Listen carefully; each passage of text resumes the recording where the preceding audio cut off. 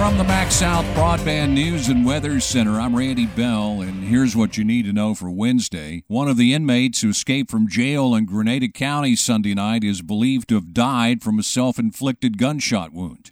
Claude Terry Slaughter was 59. He and another inmate had been tracked to Montgomery County near Duck Hill yesterday, where Slaughter was shot and 28-year-old Jonathan Wayne Miller was captured. The Mississippi Bureau of Investigation is handling the case.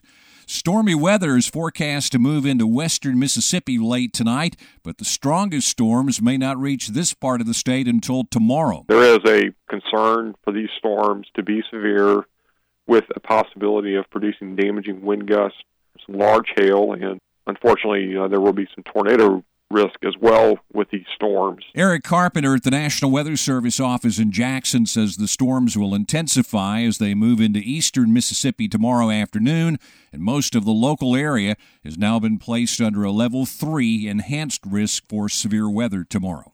Even though 6 of the public health districts across Mississippi have seen slight increases in flu activity, Mississippi's official flu rate for the state as a whole is holding steady.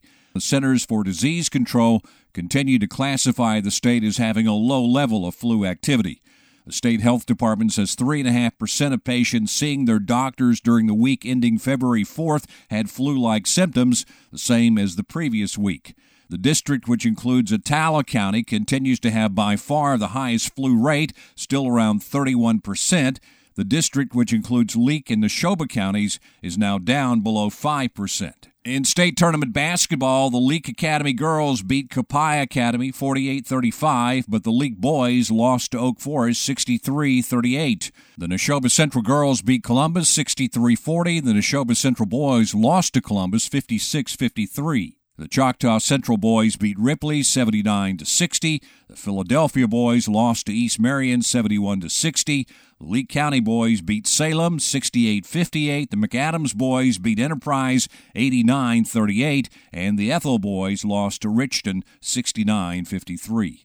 Find the latest news and weather online now at breezynews.com, kicks96news.com, and cruiser98news.com. From the MaxSouth Broadband News and Weather Center, I'm Randy Bell.